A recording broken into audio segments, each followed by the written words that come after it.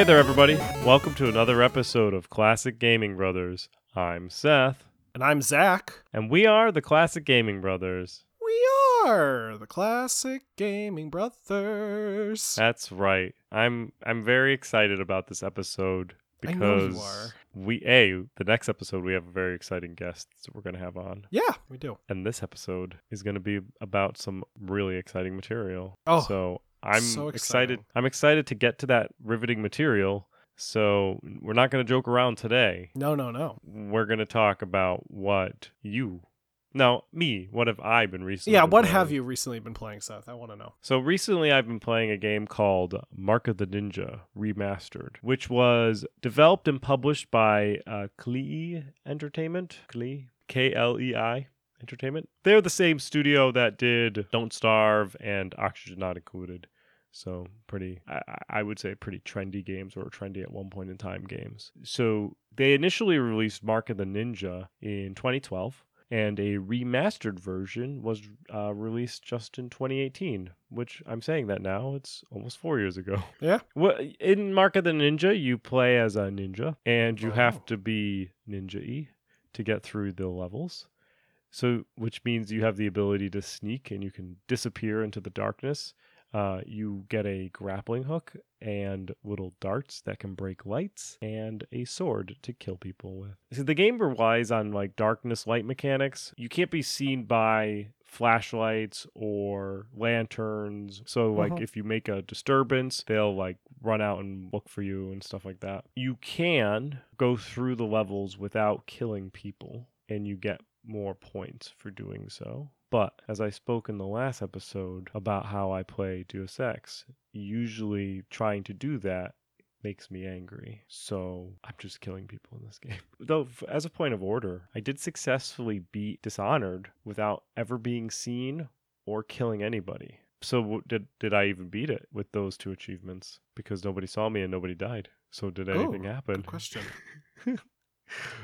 Was I even there? Anyway, it's not me talking about Dishonored. Mark of the Ninja is a side-scrolling 2D action platformer that moves really fluid, and it just feels like you are actually controlling a ninja. And it's been just a lot of fun. I enjoy, there's like these, go through, the background's really cool. So it's like a traditional 2D side scroller, but you can interact with the background. So you may see not all the background, but there may be like a statue or like a gong, and you can hit it, and you can like hit the gong, and like people will come out and look for you. And the statue, you can like hide in the foreground or the background. You can get behind it, and the guards will walk in front of you, which is kind of cool. And the game is done up in a two different color palettes. There's like a in the dark color palette, and when there's light going on color palette, and it's kind of cool sneaking through it. It also had that like kind of like that vibe where you're playing, like you may be playing a stealth game, but you're the like scary creature, not the hiding person. Like you're not hiding from these people, you're like stalking these people. Kind of like what we talked about Batman and stuff like that. Or I was going to also say kind of like Carrion. Similar to Carrion. Not as gory, but similar type of like hiding, going through vents and stuff like that type of situation. So Zach, yes, Seth. What have you been playing recently? Well, Seth, recently I've been playing Duke Nukem Megaton Edition. So Duke Nukem 3D originally came out in 1996 and was developed by 3D Realms. Megaton Edition was developed by General Arcade and published by our best friends over at Devolver Digital. It was released on Steam in March of 2013.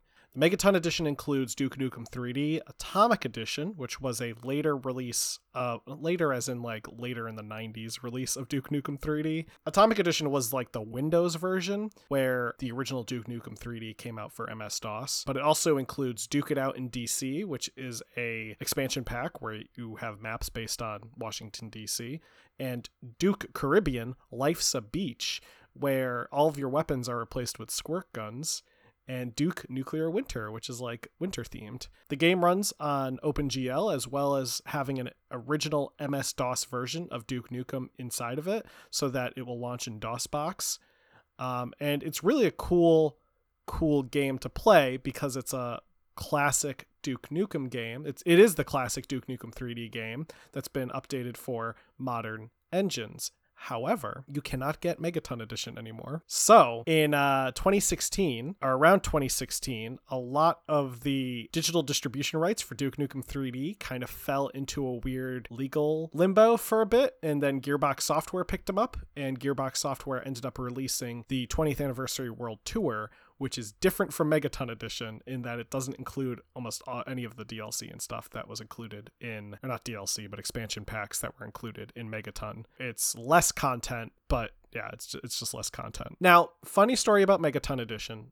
I ended up getting it around the time it was, I think, first available on Steam because my friend thought for some reason that it was Duke Nukem Forever and was trying to buy me a joke gift. He inadvertently bought you an actual birthday gift. Yeah.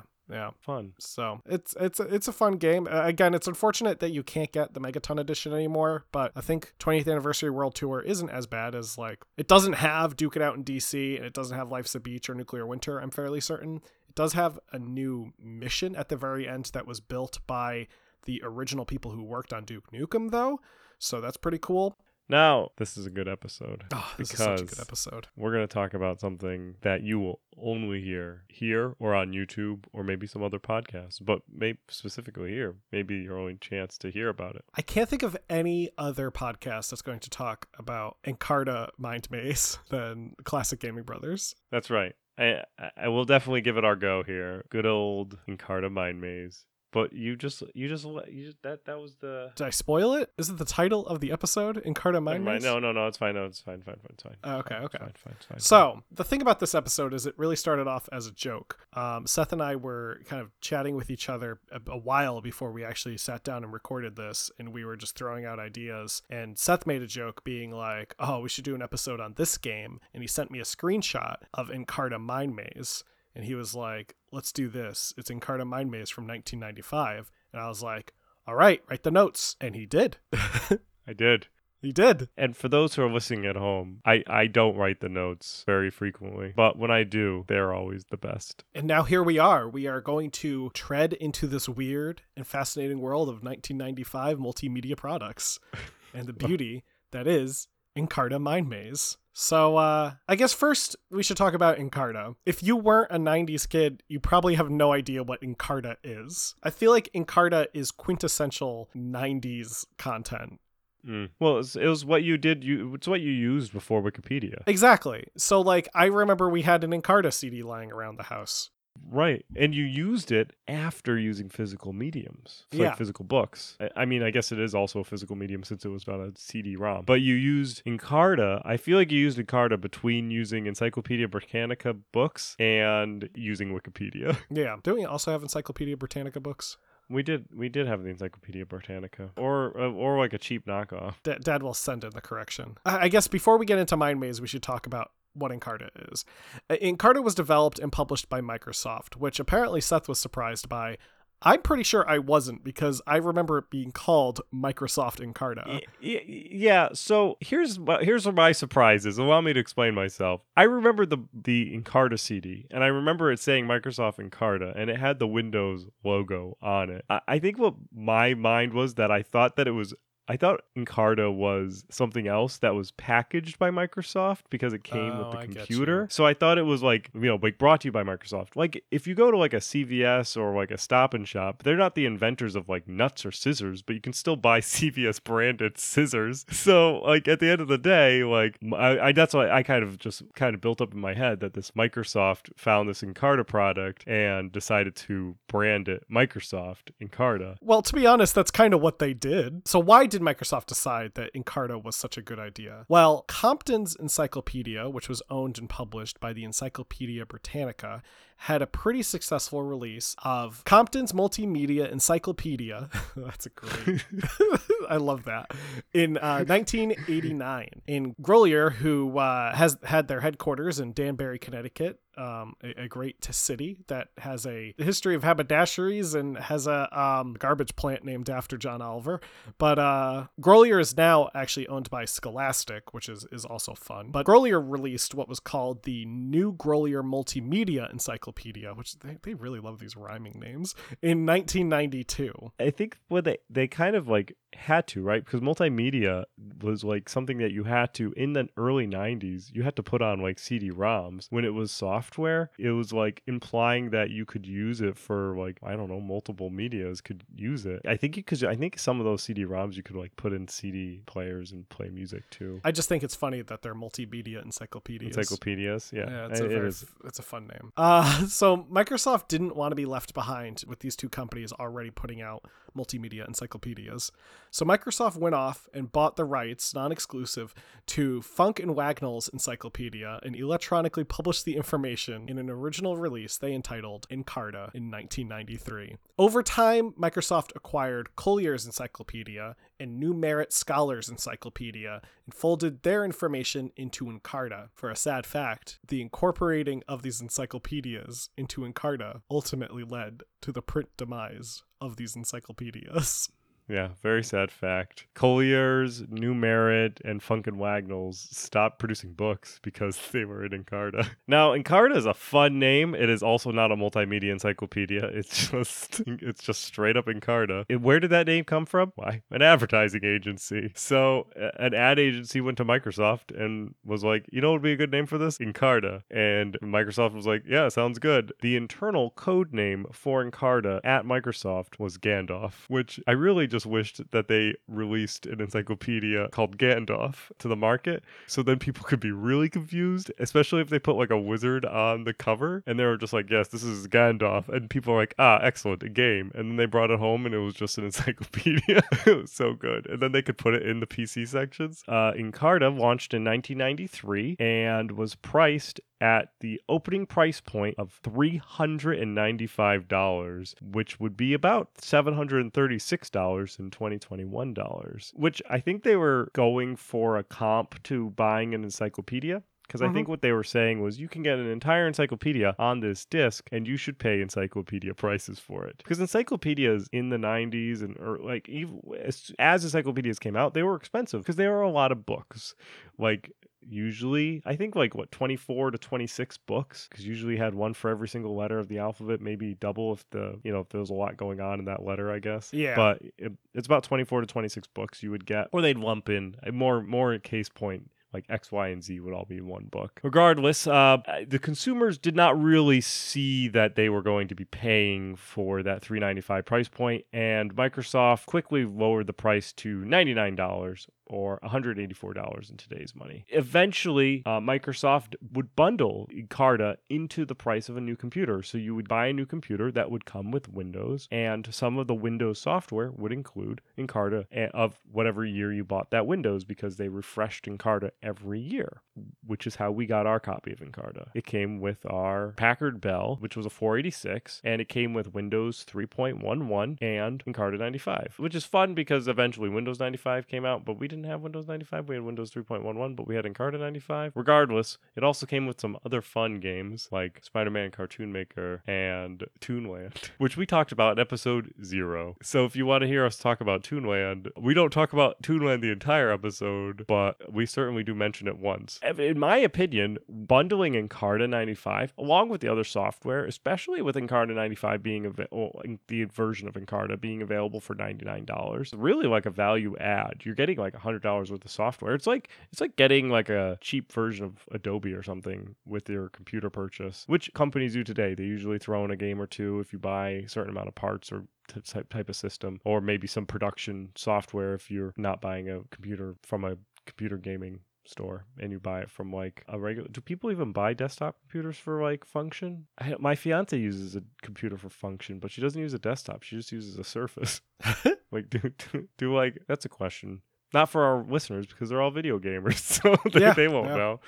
Regardless, now Encarta would go on to live a long life before eventually being discontinued in 2009. There was a physical release from 93 to 2008. That's when you could get the CD-ROM. At some point in time, Encarta was migrated to the internet, and they kind of discontinued the physical medium. And then eventually they discontinued the entire product in 2009. They had a online dictionary available, which they discontinued in 2011. As we mentioned earlier, there was a game buried on it, which is why we're talking about it on a video game podcast, because we want to dig through all of the, I don't want to say the trash. Encarta was a useful service at the time, but like we're just digging through the rubble, as it were, to find these video games buried away. So Encarta did come with a game. That was Mind Maze. Encarta also usually had a version of a tool that simulated orbits, which was not really a game. It was more of a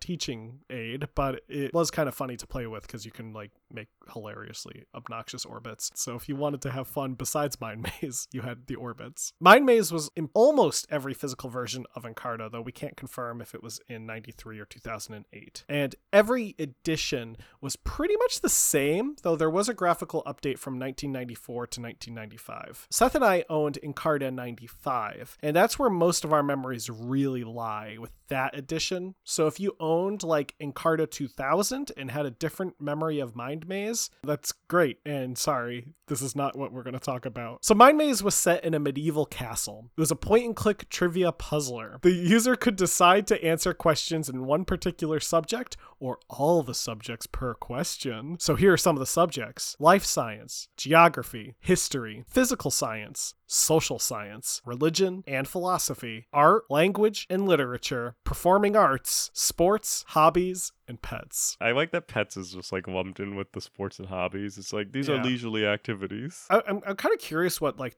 trivia questions are about pets. Like, is it about famous pets? I think it's just about like, it's an encyclopedia, so you can ask about like dogs. But wouldn't that just be bundled under life science because that's an animal? Anyway, there are also 4 difficulty levels, which was funny because the easier questions were predominantly questions regarding the United States of America. So if you did not live in the United States of America and had a copy of Encarta, which you might have because they translated and localized it to multiple different countries, then the easy version might not have been so easy for you, because it was questions about the history of the United States of America, which also might have been difficult for people who just don't know a lot about our history, which is a surprising number of American citizens.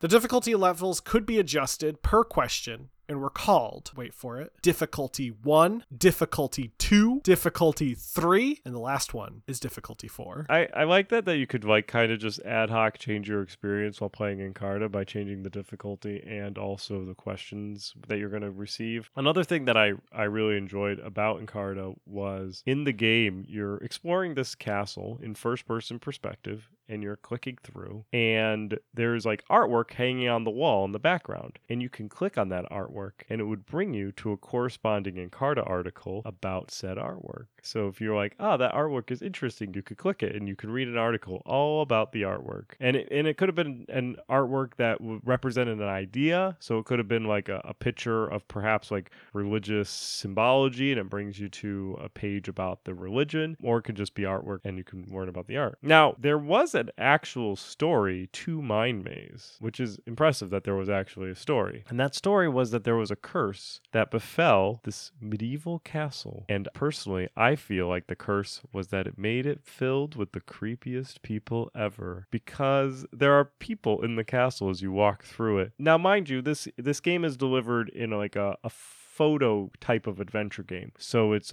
like frames. So you go into one room and it's a frame, you click a door, you enter into another frame. There's no like moving around. I mean, it's a game built in encyclopedia. So like we're hoping for, like, if you're thinking that there's going to be animation in here in an encyclopedia game in the 90s, you would be wrong. But there were these people in the castle that were in various states of doing things. And A, there was usually like one person per room, and B, they were usually doing something weird. There was like, first of all, a creepy jester who usually would hang from the ceiling and you would just stare into his eyes and just just be like, this guy is really weird. To the point where I was reading some people talking about their experiences playing the game, and they talked about how they thought the objective of the game was to run away from the jester, and that he would occasionally crop up again, and he would continue to chase you. And he would also go into different stages. There was like a jack-in-the-box, and sometimes the jester sat on the jack-in-the-box. Sometimes he was upside down on the wall. It was weird.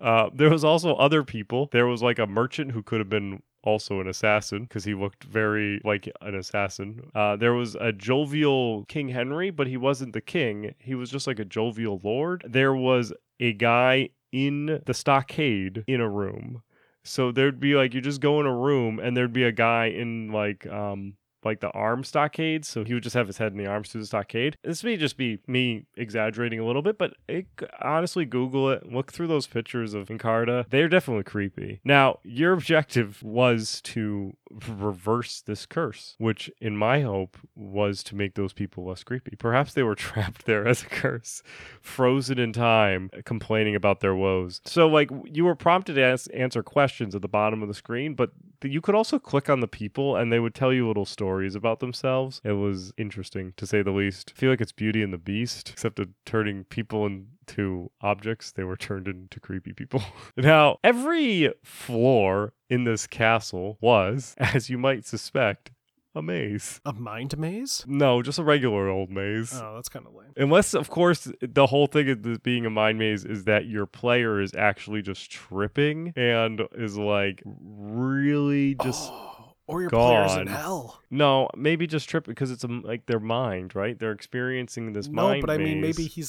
maybe hell is just being trapped in your mind. Oh, perhaps. Regardless, every level was a maze. And at the end of each of these mazes was a set of stairs which would continue to lead you upwards and upwards in a never-ending quest to nowhere. Well, actually, it was in a quest to get points, because you needed points to win. The player was equipped with 5 torches that would light up the entire maze, which allowed the player to understand how the maze of the current floor was laid out for a moment. The player controlled the action by using their mouse and clicking on various doors, and depending on where the door was located, it would send them to the corresponding location on the map. When the player goes through a door, they are prompted with a question. The question would either be in a chosen subject or would be a random question. Yeah, if you selected all the subjects. And each question had 4 options to choose from, and the player got 2 chances to choose correctly. So, in essence, you could probably guess your way through the entirety of the game. Since I don't believe there was either a penalty for losing outright, I don't think you were awarded the points, but you weren't like ejected from the castle or murdered, which would be an interesting twist if this was a game by Microsoft. Now, every time you started to answer a question, there would be like a clock, and you would get less points per question, making your desire to answer these questions quickly, so making it stressful. The longer you took to answer the question, the less points you would get. Ultimately, you were attempting to reach 20,000 points. And once you reached that point total, the endless staircase stopped, and instead, the next set of stairs that you took led up into the king's chamber. I'm going to be honest here. I have never beaten Encarta, probably because you didn't get a lot of points per question. You got like 100, and you lost points from there. So you're talking about 50 to 60 points, and you need to get to 20,000. That's a lot of trivia. And this game, as exciting as the soundtrack was, did not hold my attention as a child for that long. Thus, I never beat Encarta personally. However, I did read a little bit about, and I did watch a little bit about. So, what I read was that in the end, you would be led up the stairs to the king's chamber, and the king would invite you, the player, to rule over the kingdom after he dies, which I think is just weird. Also, in that explanation, it doesn't explain that you actually defeated the curse, and I'm just wondering if you're just going to rule this creepy castle of people, and you're actually just still stuck there in hell. It's like a Willy Wonka? Yeah, kind of. However, I did watch an Encarta 97 playthrough, not the entire thing. I'm not that crazy, but I watched the end, and the player got up to the end, and they entered a room where the king and queen were up there with a number of other guests, I guess hidden away in like this secret place that they could just party without the rest of the castle being trapped somewhere. And they greet you as a hero for freeing them from this curse. And they invite the player to stay for a banquet in the player's honor, which is nice. And then you were allowed to leave the castle. But if you wanted to return, the king would teach you his magical ways. But that was the end. And then then you got your name up on the high score list at the beginning of the castle, and you could go through the mind maze all over again. Fun. So I did dig through and find some questions from Encarta in case you were wondering what type of questions they would ask you as possible trivia. One of the questions was, and this was the easy one, as in difficulty 1, science dealing with the fundamental constitutes of the universe, the forces they exert on one another, and the results produced by these forces is sociobiology, physics, geology, or chemistry. Physics? That is correct. Now, here's a harder question. This is the hardest question, not the hardest question in the game. So this is an example of a difficulty 4 question. Chinese gambling game as well as a Western card game. Is it Fan-Tan, Pinochle, Hearts, or Mahjong? Well, I know that Mahjong is a Chinese gambling game. However, I'm also aware that Fan-Tan is a name used for the game Sevens, which is a Western card game, and that Fan-Tan is also a Chinese gambling game. So, Seth, I'm going to go with Fan-Tan. All right, I would say you're correct. Pinochle was brought over by Germans. Oh. And that's going to be the end of our Encarta Mind Maze episode, where we talk about a mind in your maze. Before we leave Mind Maze, the music is a wonderful MIDI score that is amazing, and Zach will have at the beginning of this episode, and it is glorious. I love it so much. So anyway, that's going to bring us to the end of our Encarta episode. I hope you enjoyed this weird jaunt down history, I guess, and learned a little bit about Mind Maze. So we're going to get to our Buy, Wait, Pass segment. So I'm excited about buy, waiting, or passing on a game called Moons of Darsalon, which is being developed by Dr. Kucho with an exclamation point and is set to be released in December of 2021. The game is a retro stylized, meaning 8-bit type graphics, 8-bit music, 8-bit speech, and even comes with a filter to make it appear that you're playing it on a CRT. It is a action 2D platformer, though very different compared to the other 2D platformer, the action 2D platform that I was talking about, Marker Ninja Remastered. Moons of Darsalon really reminds me of like a old school Lemmings game. In fact, you play as a little spaceman where you have to save stranded comrades and escort them back to the base using simple commands, such as telling them to stay, follow, go left, or go right. And they aren't the brightest, so if you tell them to go right, they may go right off a cliff. You can also only issue commands over a set distance, and it like pulses out of you like a little circle pulse. There are different game elements that are introduced as the game progresses, including giving your character a flashlight, a laser gun, or a jetpack. I actually played a little bit of a demo of this game, and what I really liked about one of the levels was that you needed to find some crew members who were in the dark, and what you would do is you would use your flashlight and you would shine your flashlight on them, and then they would see, and you could tell them to do something. But if you turned your flashlight off, they would just stand there and say, I can't see anything. So you have to like keep constantly like flipping the flashlight back on them. So I'm really excited about this game. I think it looks really cool. It's got that like 1960s retro futurism vibe to it too, which is I guess apparently going to be very popular. But I'm going to put this down as a good old bio, and I'm going to buy it. Nice. Well, Seth, the game that I am looking forward to buy, wait, or passing on is called Agent 64 Spies Never Die. Agent 64 Spies Never Die is being developed and published by Replicant D6, who are an indie developer. It is a retro first-person shooter inspired by 90s console shooters, specifically those that were created by Free Radical, who are famous for the Time Splitters franchise, and Rare, who made GoldenEye and Perfect Dark. I would say currently, in its alpha build, which it is available as a demo in a very, very early state, it's definitely taking more from GoldenEye and Perfect Dark at the moment. I mean, I definitely can see where Time Splitter's influence can be, but at least in terms of the fact that I think they literally are using sound effects from GoldenEye as placeholder sound effects. Right now, it seems more inspired by GoldenEye and Perfect Dark, but that's fine with me. I love those games. I actually really love both Perfect Dark and GoldenEye, and I really love Time Splitters, so seeing kind of this new title made in a modern engine that has modern controls for the PC, it just feels really great. I did play the demo. It has a lot of heart to it. You can definitely tell that the people who are working on it have a lot of love for that era of gaming. I'm going to keep my eye on it. I'll probably say it's a wait because I have no clue when they're aiming for a release, but I'll certainly kind of check back on the demos that are available as it moves along in progress.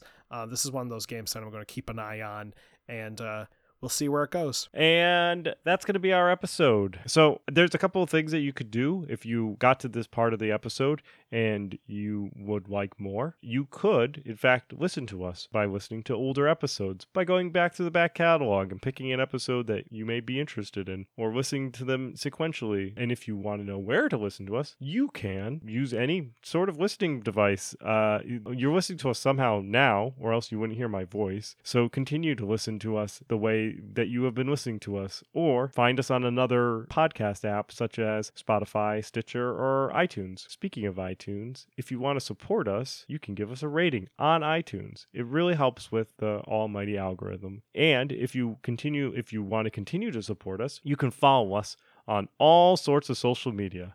We have a Facebook, an Instagram, a Twitter, and a Twitch. There's a lot of T's at the end there. Anyway, our Facebook and Instagram are at Classic Gaming Brothers. Our Twitch is twitch.tv/Classic Gaming Brothers, and our Twitter is CG Brothers Pod. And we use these various social mediums to play video games very occasionally, and also to announce our episodes pretty regularly. We also put out other content on them, but not very frequently. But if you're interested in knowing when our episodes drop, which is Sunday, you can follow those and we'll announce. We also announce when we drop a non-Sunday episodes, which we do very occasionally. More occasionally than we play video games, but less occasionally than we release actual Sunday episodes, which is every Sunday. Now, let's say you listen to this episode and you're like, awesome. I really love that you guys spent almost an hour of my life talking about Encarta, and I would like to know more. I don't know how much more I can learn about Encarta beyond it being an encyclopedia, so thus the gateway to all knowledge, but we'll work with you, and you could tell us that feedback by sending us an email. You could send us an email at classicgamingbrothers@gmail.com, or Seth@classicgamingbrothers.com, Zach@classicgamingbrothers.com, or classicgamingbrothers@classicgamingbrothers.com. And if that's too much, you can always go to our website, which is classicgamingbrothers.com, and go to our Contact Us and send a form. You can also check out our shop and our special guest section. By this time, the shop should have been updated, so we'll have a new series of shirts in there, which are awesome and not at all not appropriate. And with that, Zach, am I missing anything? Oh, yeah. Don't play games like my brother. And don't play games like my brother. I've been Zach. And I've been Seth. And we've been the Classic Gaming Brothers. That's right. That gesture is going to haunt my dreams for the rest of my days. He's right behind you! Ah! Bum, bum, bum, bum, bum.